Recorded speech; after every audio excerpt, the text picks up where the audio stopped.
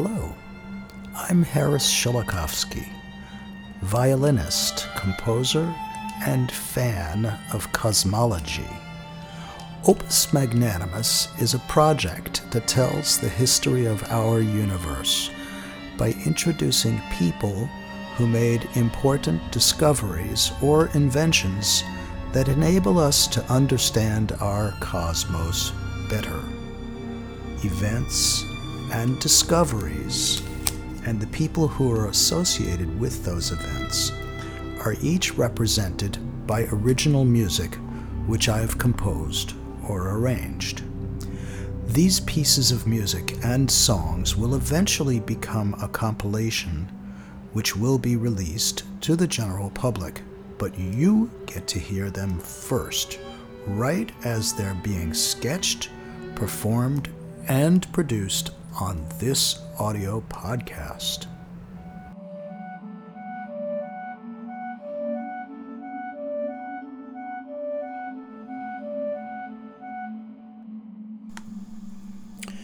Choosing astronomical or cosmological discoveries for the next episode of Opus Magnanimus is a fun part of the process of creating this podcast for me. Looking back into human history, I proceed chronologically from ancient times and up through history, taking note of great astronomical and related discoveries and inventions. In this episode, episode 5 of Opus Magnanimus, History of the Cosmos and Music, we'll go back in history to learn a bit about Anaximander, the, quote, first true cosmologist, unquote. Of course, he didn't have a telescope in 600 BCE. But we'll then jump back into the 20th and 21st centuries, where we'll look at what we now can actually accomplish with the modern super telescopes. We'll look at some of the recent history of telescope development as part of our ongoing outlining of the telescope timeline, which will begin to be posted very soon for you to use. Anaximander lived from 610 to 546 before the Common Era in a city in Ionia, which is now known as the country of Turkey. We think that Pythagoras was actually one of Anaximander's students or pupils. Anaximander believed in what we know or call science. He observed and tried to explain things about the universe and was interested in what the origins of things were, and claimed that nature was ruled by laws, just like human societies were ruled by laws. And he believed that if you disturbed the balance of nature, that it would fall apart, that it wouldn't last. Like the other famous thinkers of his time, Anaximander also thought about philosophy and contributed to that discipline.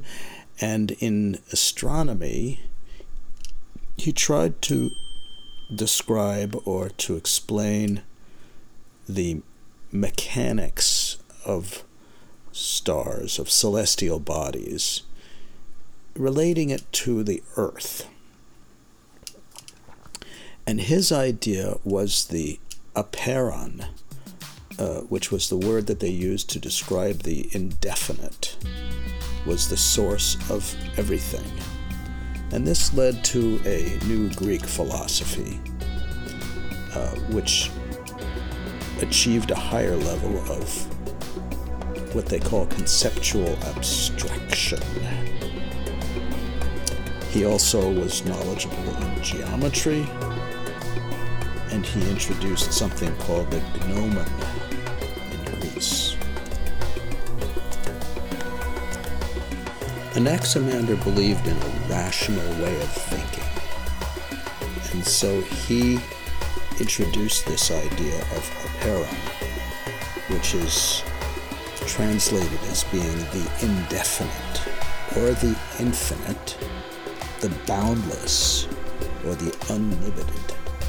And he thought that this aperon was what the universe came from. And it was probably an idea that grew out of the old idea of chaos, which was a formless state, which came from the mythical Greek ideas.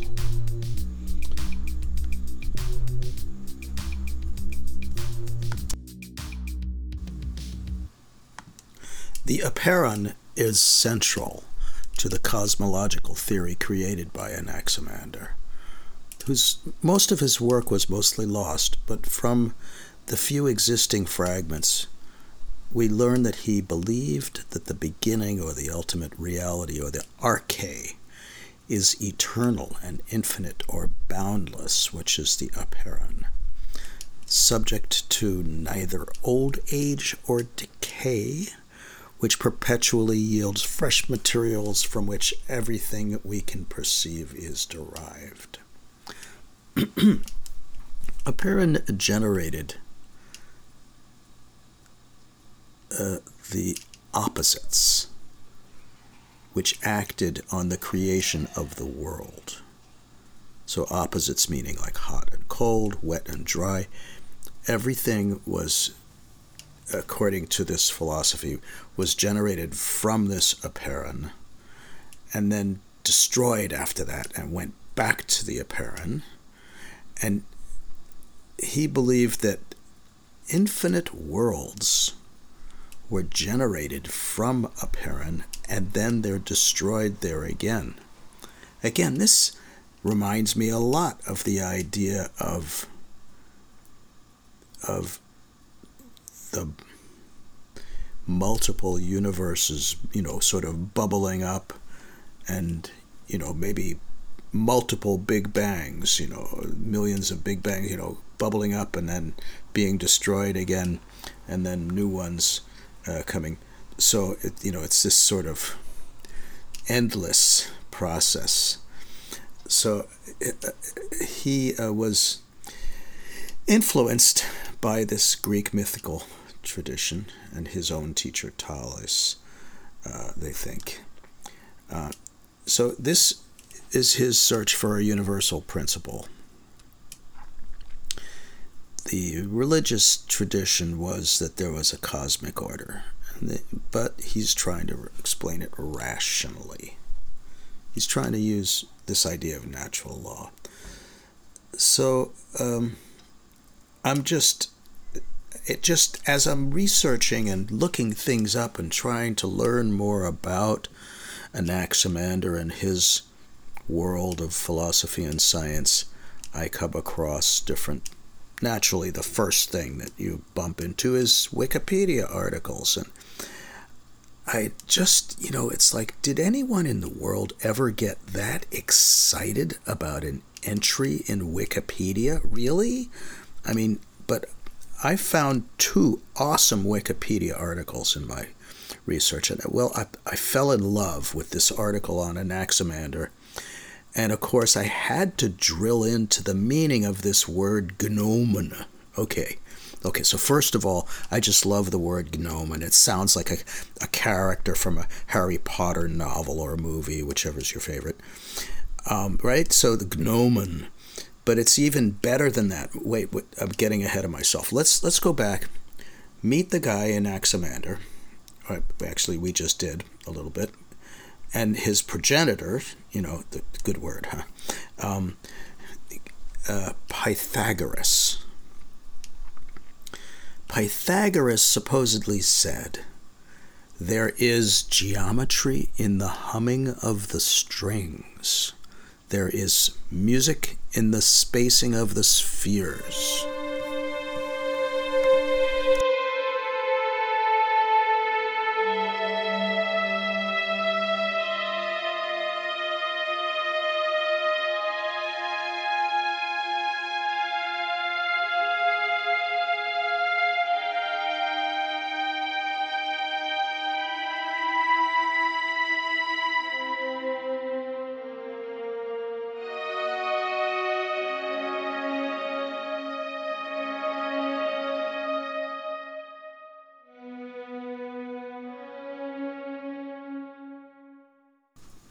It seems that much of what we know of Anaximander's system came from a writer, Theophrastos, who seems to have been very familiar with Anaximander's writings. Theophrastos said, Anaximander of Miletos, son of Praxiades, a fellow citizen and associate of Thales, said that the material cause and first element of things was the infinite. He being the first to introduce this name of the material cause. He says it is neither water nor any of the so-called elements, but a substance different from them, which is infinite, from which rise all the heavens and the worlds within them. To me, this sounds like an approximation, perhaps, of what physicists are thinking about when they try to figure out what dark matter and dark energy are.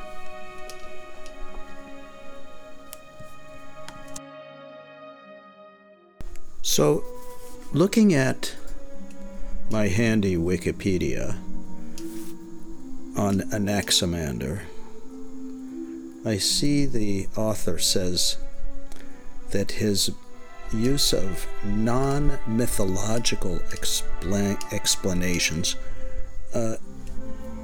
makes him very different from writers like Hesiod, who came before him, because it looks like philosophers around his time were trying to explain physical processes, not just using mythological explanations. In other words, the deities didn't do everything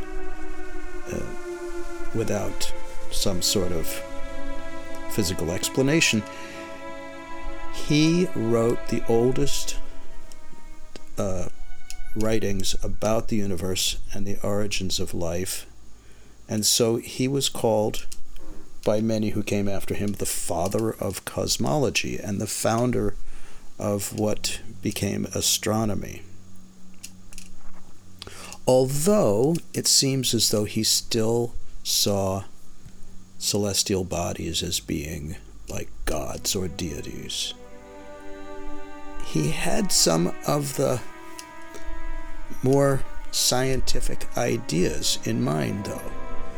He had what we would call a mechanical model of the world. He thought that the earth floated in the middle of this infinite, the apeiron, not supported by anything, just floating there. Not in water, like some people used to think. And quoted him as saying, in the same place because of its indifference, unquote. Of course, other people like Aristotle thought that was clever, but not true. He thought that it was a cylinder, again, with a flat top, surrounded by a circular ocean. Not exactly right, but the idea that it's sort of floating free without falling anywhere, and it doesn't need to be resting on something, was considered to be a revolution of thinking about cosmology. Really, one of the Karl Popper said, one of the boldest, most revolutionary, and most portentous ideas in the whole history of human thinking. And so that other celestial bodies could pass under the earth. So this all makes it possible for people to start developing what became Greek astronomy. Again, I'll look at this Wikipedia At the origin, after the separation of hot and cold, a ball of flame appeared that surrounded Earth like bark on a tree. This ball broke apart to form the rest of the universe. It resembled a system of hollow concentric wheels filled with fire, with the rims pierced by holes like those of a flute. Consequently, the sun was the fire that one could see through a hole the same size as the Earth on the farthest wheel, and an eclipse corresponded with the occlusion of that hole. The diameter of the solar wheel was 27 times that of the Earth, and the lunar wheel, whose fire was less intense, was about 18 times. Its hole could change shape, thus explaining lunar phases. The stars and the planets located closer following the same model. Anaximander was the first astronomer to consider the sun as a huge mass. And so you might realize from that what the distance from the sun to the Earth might be. And you might be able to present a system where celestial bodies turned at different distances. So this is clearly a beginning of an explanation of cosmological, astronomical phenomenon.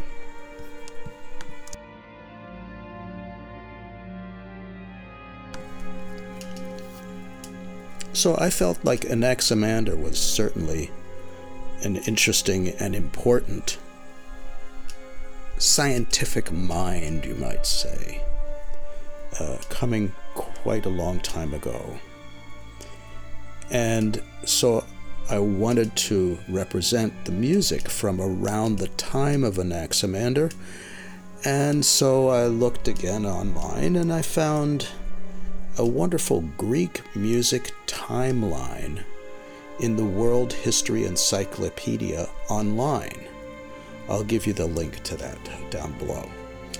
There's a really cool timeline search engine on the right side of that page, so I put in Anaximander's lifespan as my search parameters, and I pulled up these two wonderful examples. In 575 before the Common Era, the Scythian philosopher Anacharsis plays a tympanon in his celebration of the Eleusinian mysteries. Eleusis. And as accounted by Herodotus. So basically, I'm excited because here we have an example of an extremely old instrument called a tympanon, which to my ear, of course, sounds very much like the modern word timpani, which is the kettle drum used in a modern symphony orchestra. And in fact, this tympanon was similar in that it was a drum that was tunable. You could play different notes on it. You could play low notes and high notes. And they showed pictures of them dancing around with it and everything. And so in my representative music that I'm going to play for you in a little while, you'll hear actually the sound of a modern timpani. And I also found in that same timeline search engine, in 550 before the Common Era, a silver drachma, which I guess was a coin of Delos, which was the place, I suppose, where it came from, and it depicted a lyre, which of course is a stringed instrument. In those days, the lyre symbolized Apollo, and that was on the opposite side of this coin.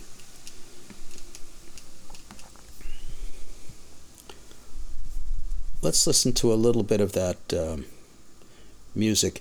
Now, this particular piece of music is called the Hymn to the Sun, and it was actually, I didn't write this because, let's face it, I'm not a scholar of ancient Greek music, So I thought it would be better for me to just write an arrangement of a piece that was actually written and that Anaximander might have actually heard in his time, hundreds of years before the Common Era.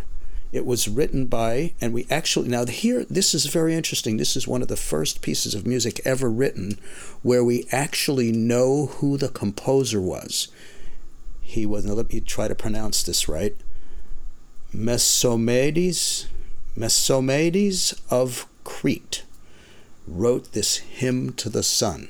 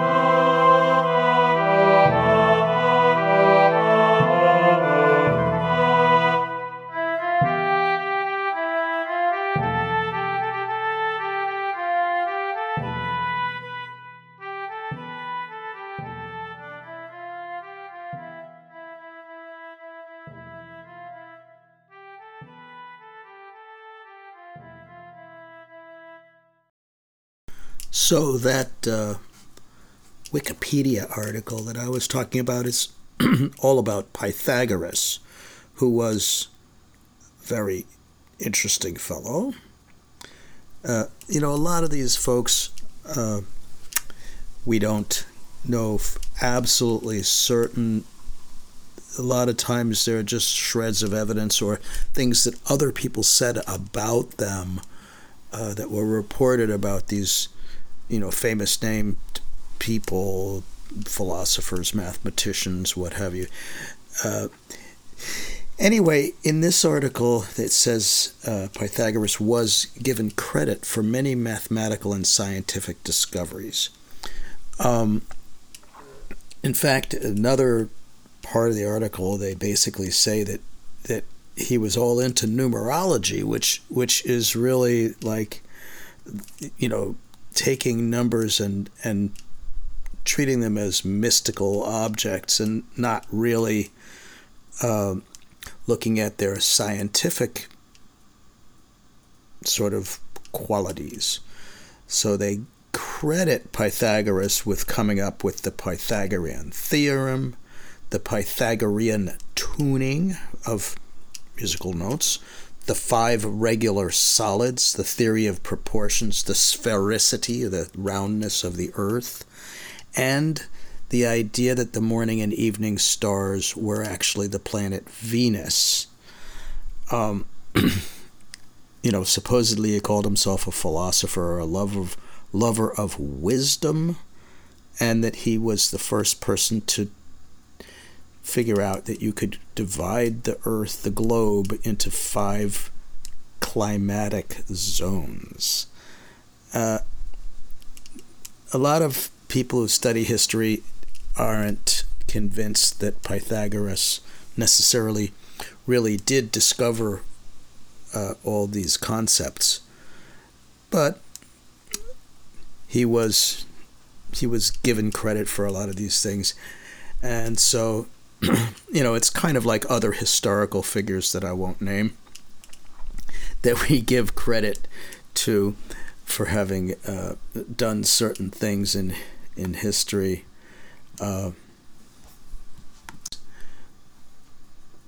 It's interesting for us to see where the origins of certain concepts or ideas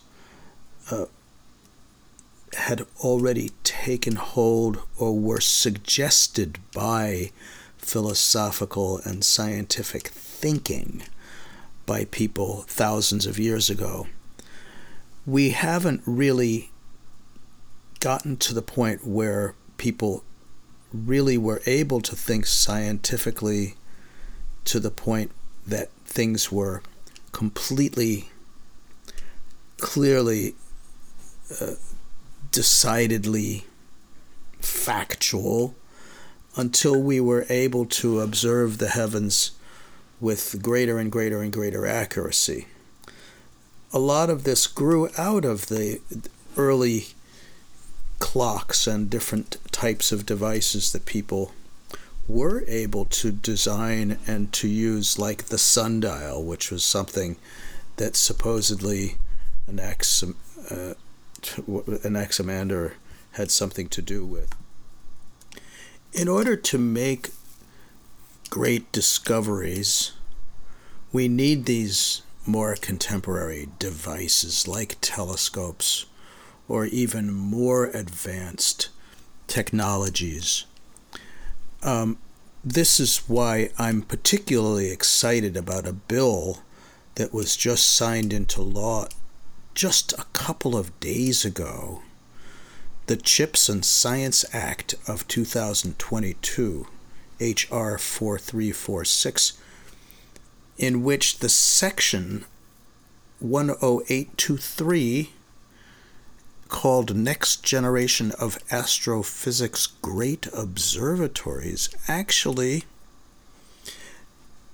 makes it possible for us to continue making great discoveries.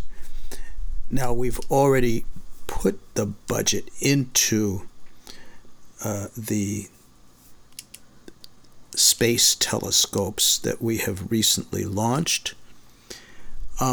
But we need to constantly, in order to resolve scientific questions that have been bothering humanity for centuries, we need to have increasingly sophisticated technologies.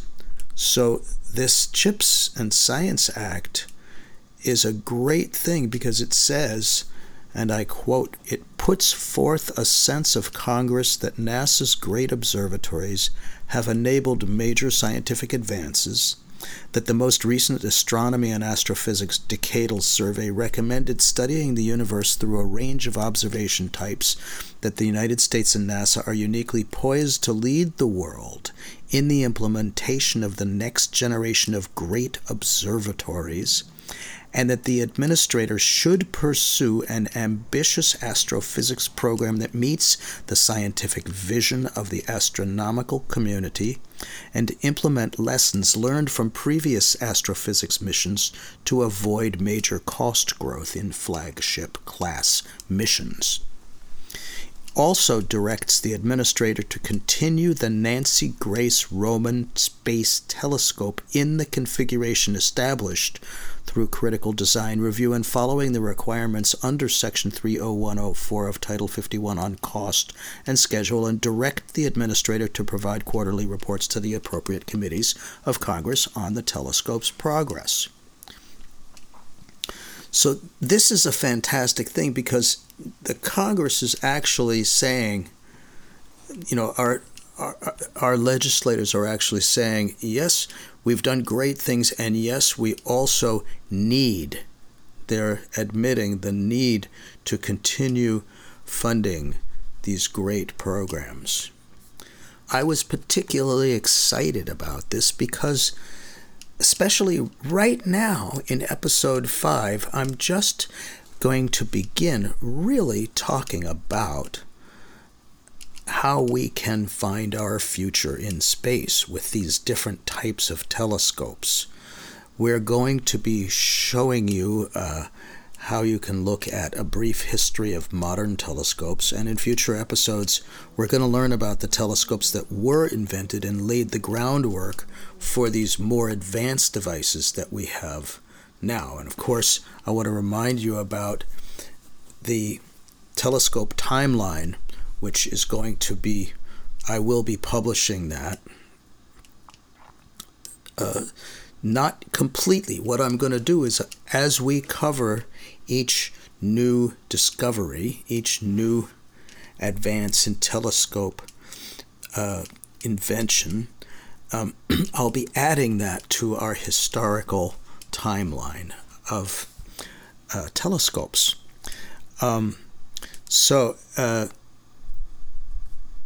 Let's see.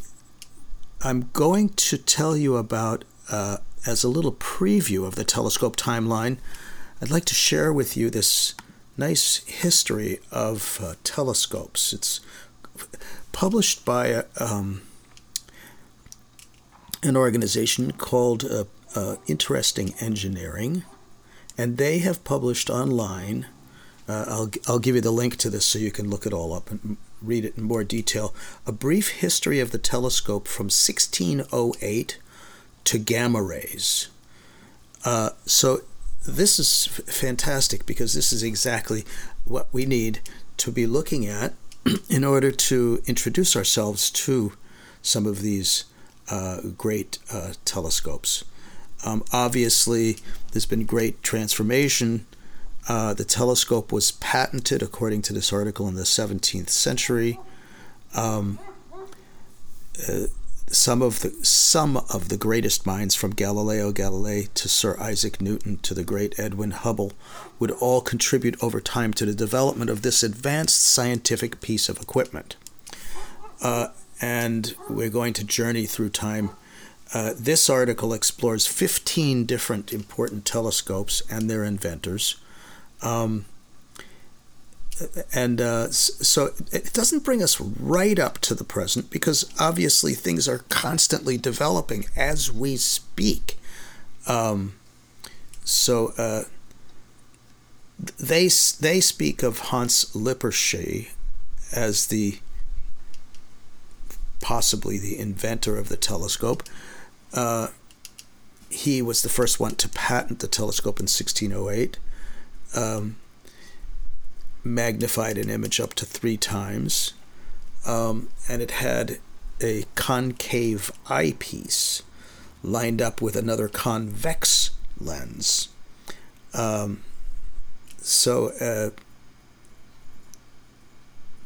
give a whole story behind it and everything, and then obviously some people said that they invented it, and Galileo discovered what Lippershey had done, and he improved on it. And we'll talk more about, Galileo, obviously, when we get up to that period. We're not there yet. We're still talking about 600 years before the Common Era in our historical sort of survey, but we'll get there. Kepler designed his own telescope in 1611. Huygens used his own DIY telescope, and he discovered the Titan, the moon, Titan. Isaac Newton built the first reflecting telescope. Chester Hall designed a refracting telescope that solved the problem of distortion of colors. The first giant telescope was built in 1789, and in the 1800s there were more of these huge telescopes. William Parsons, who died in 1867, he was the third Earl of Rosse, built telescopes at his home in the Birr Castle in Ireland. So these were these giant ones. Yerkes Observatory in Wisconsin in 1897 became the world's largest refracting telescope. And many really famous astronomers used it. That's part of the wonder, is that, a great new discovery will always attract really, sort of clever-minded people. This Yerkes in Williams Bay, Wisconsin, attracted Edwin Hubble, Subramanian Chandrasekhar, Otto Struve, Gerard Kuiper, and Carl Sagan, all really famous astronomers. And then they invented the radio telescope in the 1930s at a Bell Telephone Laboratory. Karl Gutajansky was given the job of trying to figure out why there was so much static interfering with radio and telephone lines, and so he built these dipoles and reflectors, and it would receive shortwave radio, and we put it on a turntable or a merry-go-round, and then he could figure out what was thunderstorms and what was from far away, what was from close in. But then he discovered this faint hiss, and he couldn't figure out what it was. Eventually they figured out that was in fact evidence of the beginning of the universe, basically. So that was what we call the background radiation, which we'll talk about more later on. Lovell's telescope was a radio telescope, and that was a huge 250-foot diameter dish radio telescope that could be aimed anywhere in the sky. That was built in the United Kingdom, and one of the biggest and most important telescopes ever was the Hubble telescope, the Hubble Space Telescope. This was an incredible idea. The idea that you would launch a telescope into space, which of course meant that you could get incredibly clear pictures because nothing from your atmosphere would interfere. And then there was something called the Compton Gamma Ray Observatory. That was also a space telescope. And then it was launched in 1991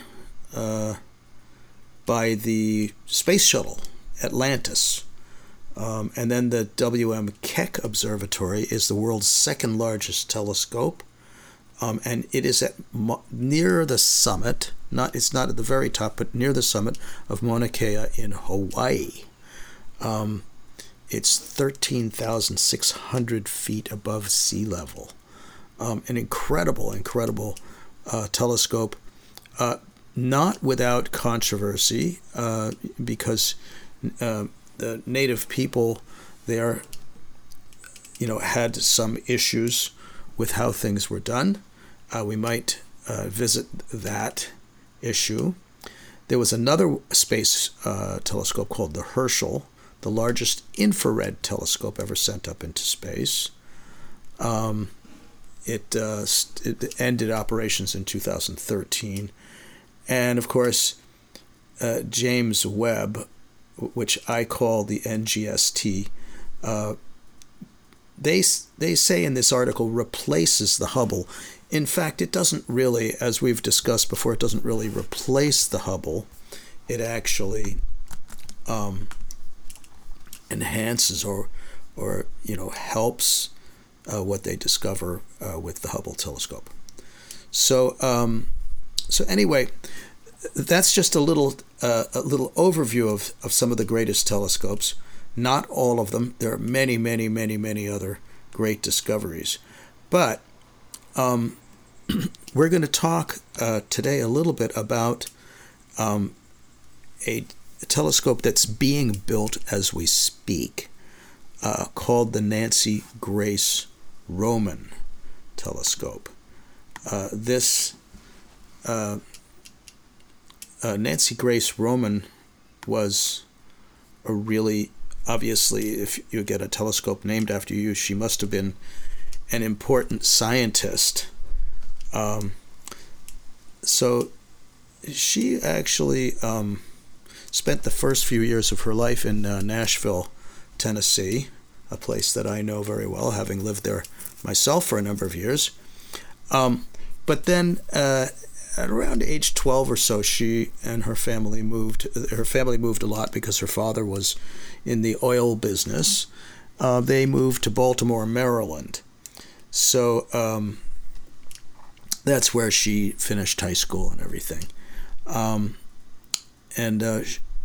So Nancy Grace Roman was dubbed the mother of Hubble. So we'll talk a little bit about that in a minute. But in any case, the telescope named after her is under construction. It's on track to be launched in 2026. So that's only 4 years from now. It's going to be launched on a SpaceX Falcon Heavy. It'll cost $255 million, which is I guess that's the launch price. Anyway, it's this is going to be another really important telescope. And so I'd like to get to know Nancy Grace a little bit. Nancy Roman, really, that she added the Grace back in the old Southern tradition. Let's listen to a little bit of music that kind of represents the type of things that she might have grown up with. Baltimore, Maryland is a city of incredible cultural richness. It has always been a city that had a really strong music, which of course is what interests me as a musician. And they have, of course, they have the traditional, the classical music, which is what I'm trained in, the operas, the symphonies, the ballet, what have you. But they also have a long tradition because huge numbers of freed black people after the end of slavery came and moved into Baltimore. So they have an incredibly strong African-American music tradition. Hence, the type of thing. One of the children of Baltimore was Eubie Blake. He wrote some of his music in the style of ragtime.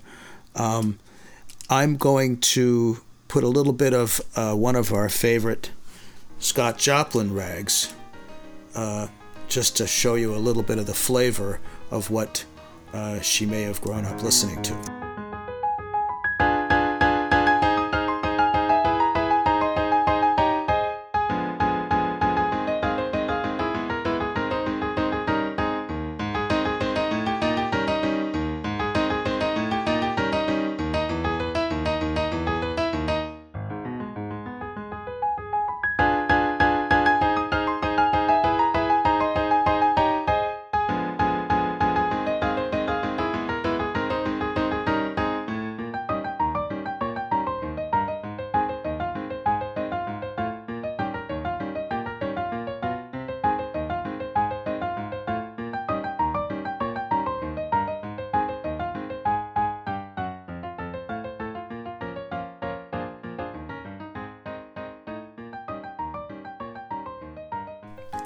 So Nancy Grace Roman, aka Nancy Roman, born in 1925, passed away in 2018. She was an astronomer known as we said, the mother of Hubble. She was NASA's first chief astronomer. In a time when women were discouraged from studying math and science, Roman became a research astronomer, and she was instrumental in taking NASA's Hubble Space Telescope from an idea to a reality and establishing NASA's program of space-based astronomical observatories.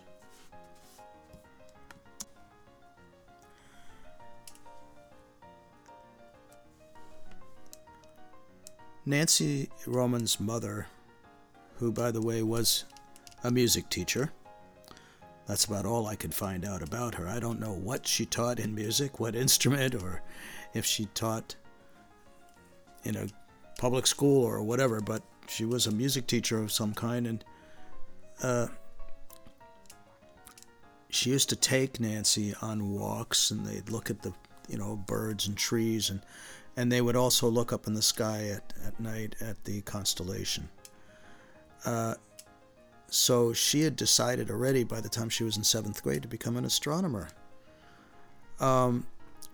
She got a doctorate in astronomy from University of Chicago in 1949. About 10 years later, she started working at NASA, and she was the first woman to hold an executive position at the space agency. So she had always been interested, according to her interview, the last interview that she had before she passed away, in constellations and the northern lights. She organized her friends into an astronomy club. In 7th grade, astronomer Nancy Grace Roman was actually in the University of Chicago's magazine. I'll give you the URL for this one too. It's really good. It's their science magazine portion. She's told the interviewer that she did not have much of a soft spot for the University of Chicago.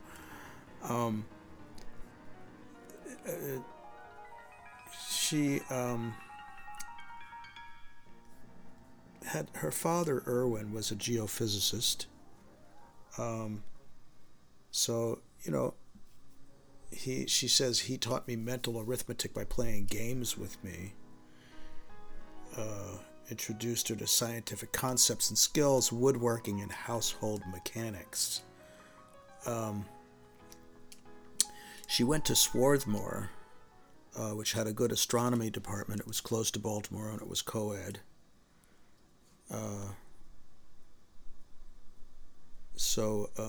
There were all kinds of restrictions regarding women in different colleges.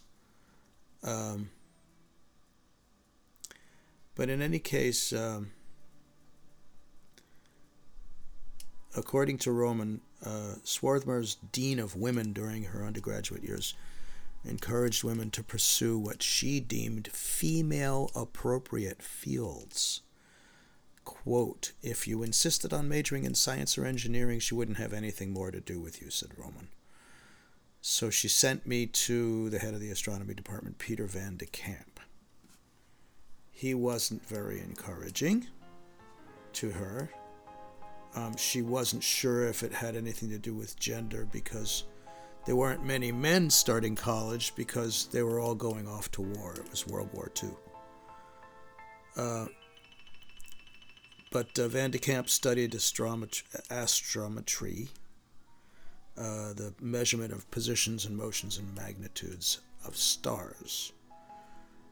And he was using... it was interesting that her description... He told Nancy Roman that he was using materials collected by his predecessors 50 years before, collecting materials to be used by his successors 50 years in the future. So basically, he was saying, you might not live to see the results of your study. It's a very slow subject, but she wanted to do this anyway. She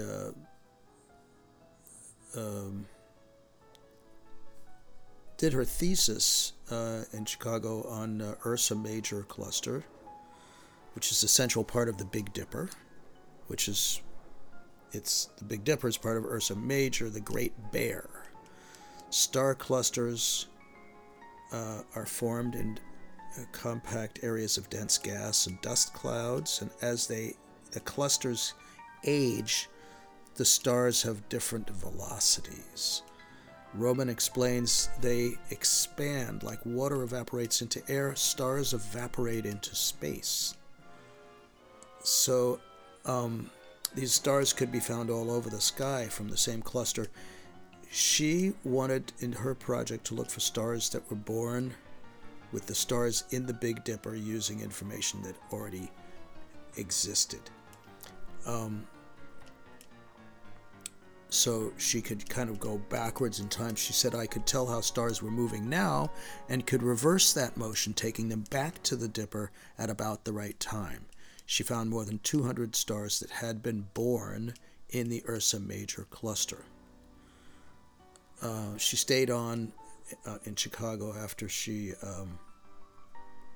got her doctorate, and she taught and everything.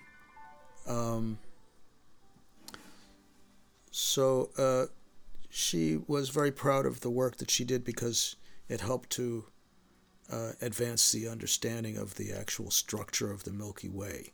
But unfortunately, she made such a small amount of money that her parents actually had to help her with money. When she left the University of Chicago, joined the government, she was hired, as the article says, as a freshly graduated PhD despite having 6 years of experience and an international reputation. She said, my salary was so low that they didn't recognize it as a professional experience. Roman estimates she was making no more than 60% of what her male colleagues earned based on salaries offered for comparable positions at peer institutions invariably filled by men. The only woman faculty member in the Department of Astronomy and Astrophysics at that time, Roman had no other women's salaries to even compare with her own. When she brought her concerns to the department chair, Subramanian Chandrasekhar, the Indian-born astrophysicist who went on to win a Nobel Prize, he told her, quote, listen to this now, we don't discriminate against women. We can just get them for less, unquote. I would have thought he'd understand discrimination, says Roman. Peter van der Voort, who is an astrophysics professor emeritus, and as they say, the de facto departmental historian, and a mentee of Chandrasekhar, confirms that Chandra, as many people called him, did in fact experience his fair share of discrimination. So yeah, it was a lot of discrimination. I encourage you to read the rest of this excellent article about her. There's some really fun stuff in here. Roman, as the mother of Hubble, was sort of embarrassed about that name. Physicist and astronomer Lyman Spitzer Jr. was considered the father of Hubble, but Roman, who was chief of astronomy and NASA's first woman to hold an executive position, was equally responsible for bringing the Hubble Space Telescope to fruition. So at a meeting right after they launched it in April of 1990, Edward J. Weiler, who was a former student of Spitzer's and a Hubble chief scientist at the time, bestowed the name on Roman of the mother of Hubble. So Hubble has beamed back thousands of images that are fantastic. One of the interesting things that I've noticed recently in my reading about the different telescopes is that Hubble, although it's very advanced for its time, took for some of the images that they created 5-6 weeks or so to process these images, whereas the NGST, these images are processed within a few days. So in our next episode, we'll talk a little bit more about what the Nancy Grace Roman telescope will be able to accomplish, and also we'll look at the new International Liquid Mirror Telescope, and start really constructing our telescope timeline, which I'm very excited about. And of course, moving on to the next period of history, so that we can discover more about how people in the past thought about the sky and the things that are in it and where everything came from. Remember, we can always use your assistance to help us produce not only this podcast, but also to re-record the music, to hire live musicians, and to enable us to increase the quality of this podcast and its associated productions. Check out our different YouTubes. I'll be showing a little bit about how I create the music, some of the technology, the software, the sample libraries, the electric violin and its associated effects that I use, and a little bit even about the acoustic instruments that I use in order to create the music for this podcast and for the eventual final recordings of Opus Magnanimus. Join us in 2 weeks, and keep on looking up, I guess, like Carl Sagan used to say. Seriously, we'll see you in space.